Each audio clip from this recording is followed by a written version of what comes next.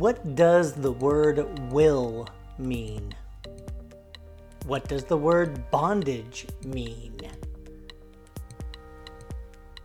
Why did the fish have to eat Jonah?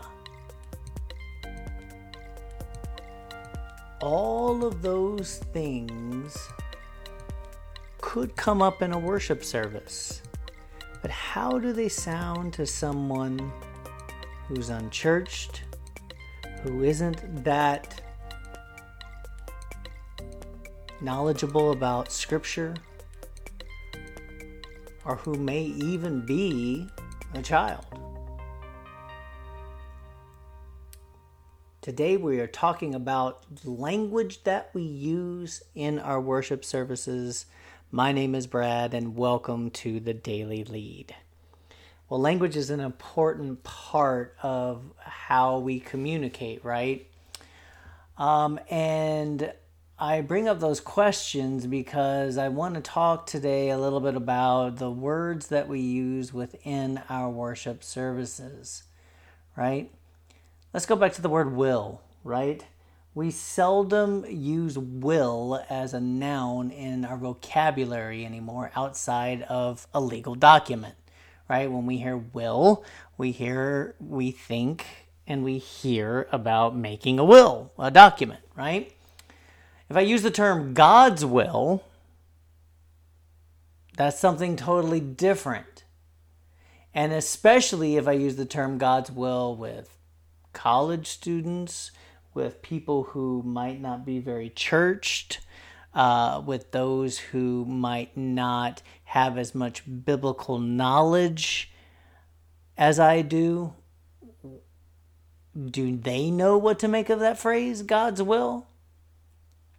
Look, at the very beginning, as I said yesterday in the opening, I try to create a culture that is clear that everyone, regardless of what they believe or where they are on their journey of life, is welcome to attend our worship gatherings. But if I truly want to include people from any type of belief system or anywhere along a faith journey, I have to be attentive as a leader to the language I use when talking about faith. And it's very easy for us to revert to insider Christian language, to default to using the shorthand phrases we've used most of our life for theological concepts, right? Let's take the word bondage, for instance. In our evangelical Lutheran worship hymnal, it says in the confession, "Gracious God, we confess to you now that we are in bondage to sin and cannot free ourselves." That word was used for a long time. I think now they changed the word captive, that we are captive to our sins, which is a whole lot better, right, than the word bondage. Because let's face it, if someone who's unchurched hears the word bondage, they may quickly begin to ask themselves the question, what kind of church is this, really? Right?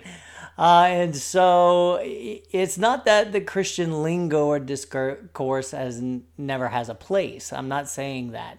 But we do need to make sure that we aren't using what is called Christianese, right?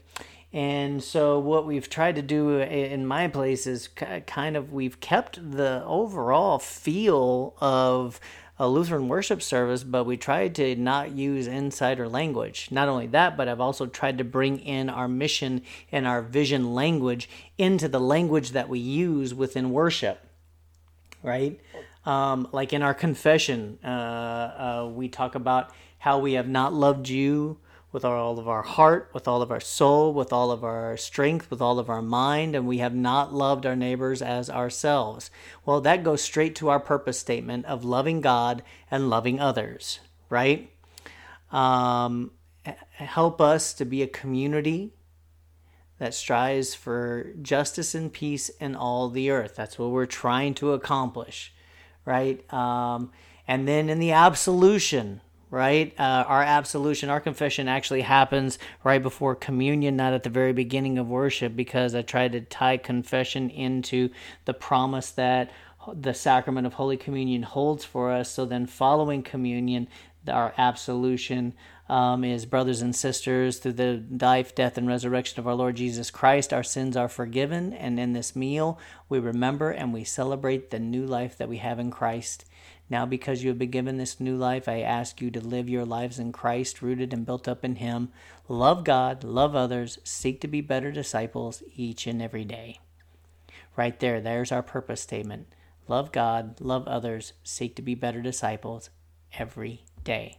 And so I bring that language into what we do. All right?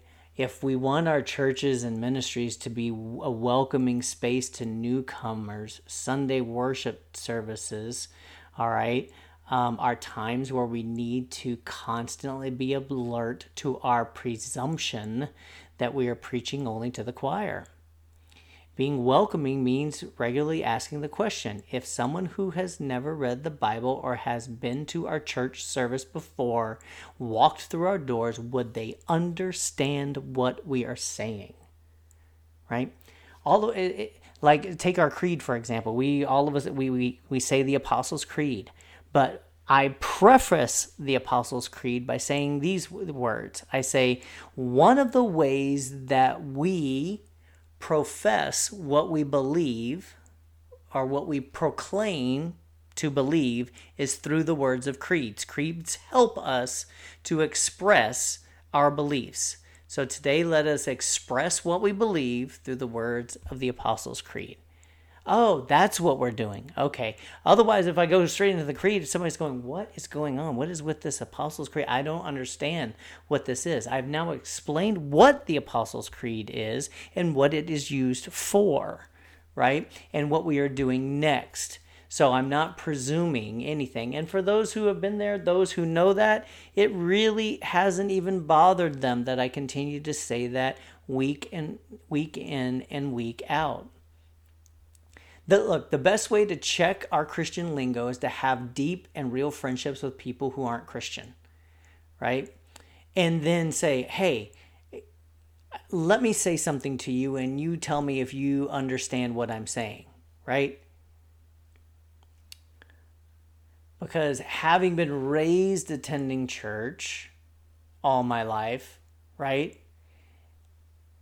I just have this groove, but when I want to try to communicate about faith with people who don't share that same upbringing, there's some things and some tendencies that we have to unlearn, right? Like asking questions that people can only answer if they know the Bible.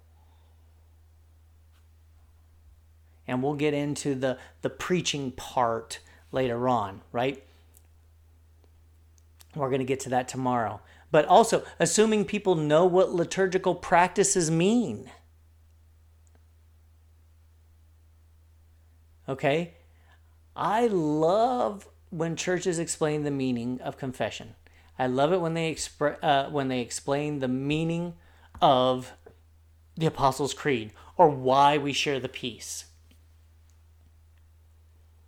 So that people understand their importance, and for those who aren't believers or are new believers aren't going to feel confused, flabbergasted, or lost within our worship.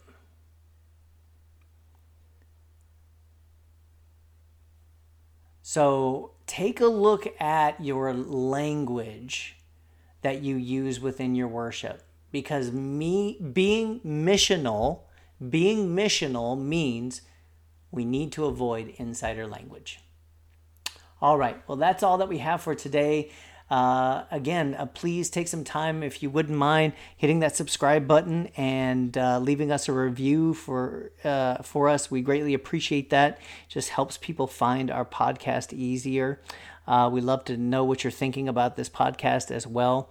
And as always, the Daily Lead is a podcast of the Lead organization. The Lead is a nonprofit organization that helps leaders connect to one another in order to grow and to learn. And they also help congregations connect to their communities.